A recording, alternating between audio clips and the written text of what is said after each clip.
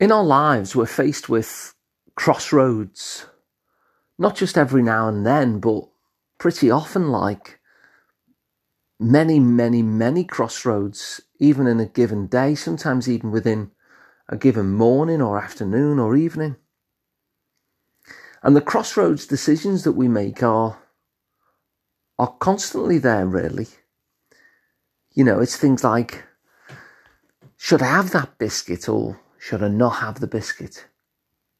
Should I actually start that project that I've been telling myself to start, or should I leave it for now? Should I take the bins out or should I not take the bins out? Should I go for that run or should I not go for that run? Should I watch something on the telly or should I not do that? These little crossroads are there with us throughout our days, aren't they? When we think about it, should I do this? Should I not do that? These kind of choices about what we do and what we don't do. These kind of left or right kind of decisions that we have to make throughout the day. And in fact, the idea that I'm going to give to you today is an idea that is never actually a crossroads. You know, do I do that or do I do this? There's actually 4 choices in any crossroads. So when I say this, I don't mean that I'm not going to make the very obvious point that, you know, it's not a case of do I watch TV or do I not watch TV, that there's an infinite number of possibilities. I'm not going to be making that point because you know that for sure. But when we're faced with these little crossroads and it seems like we've got 2 choices in front of us, we've actually got 4, because it's not just about what we do that forms the crossroads. There's another little permutation that comes in, which is about how we are with ourselves once we've chosen what we do. And what I mean by that is, I'm sure I'm not the only one to have that kind of critical, self-harassing voice that likes to come in from time to time and tell me that it's not actually okay, the decision that I've just made at that crossroads, that I should be feeling guilty, or that I should be having a problem, that I should actually be doing the other thing. You shouldn't have had that biscuit, as I'm munching away at it. And so it's not just the action. Should I do that? Or should I do this? That forms the decision matrix, really. It stops being a simple crossroads, one or the other, because we've also got this reflection on ourselves. Are we actually going to be okay with what we've decided? Or are we going to not be okay with what we decided? Are we going to tell ourselves off for the choice we made at that crossroads? Or are we going to be easy with ourselves?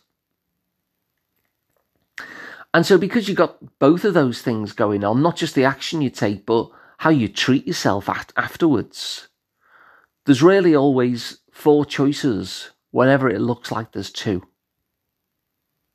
So let's take that one.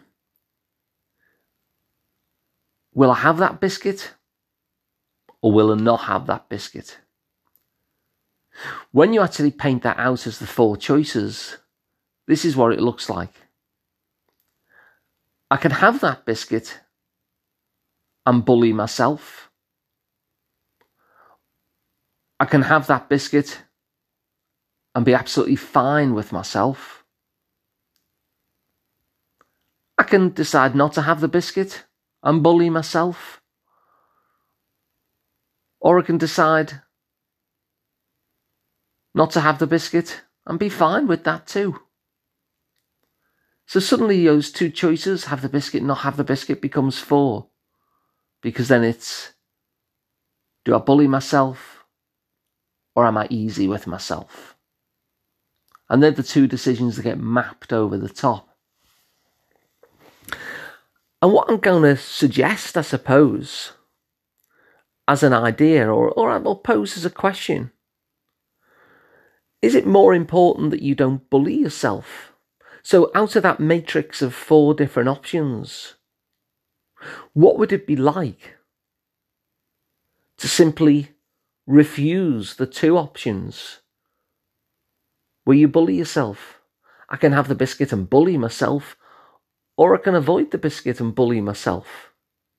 You see, both of those options don't sound much fun. Both of those options feel like you're going to have a horrible experience, whichever one you choose. And so my question then is, once we realise that every 2 options is really 4, because we either do the thing and bully ourselves or do the thing and be easy with ourselves, then we can actually turn it to a beneficial crossroads. And the beneficial crossroads is the one that says, you know what? I might avoid this biscuit, and if I do, I'm going to be fine with myself and I'm going to treat myself well for having avoided it. And the other option is that I'm going to eat the biscuit. I'm going to really bloody enjoy it. I'm going to be fine with myself for eating the biscuit. And at least then, whichever decision that you decide to go with, you're at least going to cut out that harassing, bullying voice that is going to make life miserable no matter what it is that you choose to do. And so having started off by saying that things aren't really a crossroads, you can actually design it back so it becomes a crossroads again. You can take that decision about how we treat ourselves off the table and say, do you know what? Whichever one I decide, I'm going to be good to myself. I'm going to be kind to myself. I'm going to support myself and I'm going to cheer myself on, and I'm going to enjoy whatever decision that I take. Because once you decide that and decide that you're going to refuse to be a bully to yourself and to criticize and shame and guilt trip yourself, then you actually got a crossroads, which is a really enjoyable one, where you can decide to avoid the biscuit and feel really good about yourself, or decide to eat the biscuit and really bloody enjoy it and feel good about yourself. And that crossroads is a much nicer one, isn't it?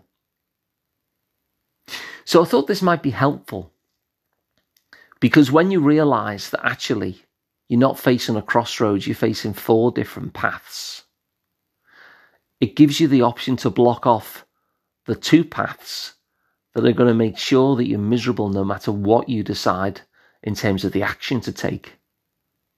And once you block those off, you're left with 2 avenues, both of which are lovely ones, whichever one that you decide to walk down. So if you like this idea and you think this might be useful to someone else, please share the show. That really helps. And you can subscribe to wherever you get your podcasts. It's completely free. Same deal if you prefer to watch them on YouTube. You'll find them at asliceoftherapy.com. And if you'd like to, you can work with me one-on-one. I'm Alan Parry, and you'll find me at liverpoolpsychotherapy.co.uk. So thanks for listening, and I'll be back with another one tomorrow.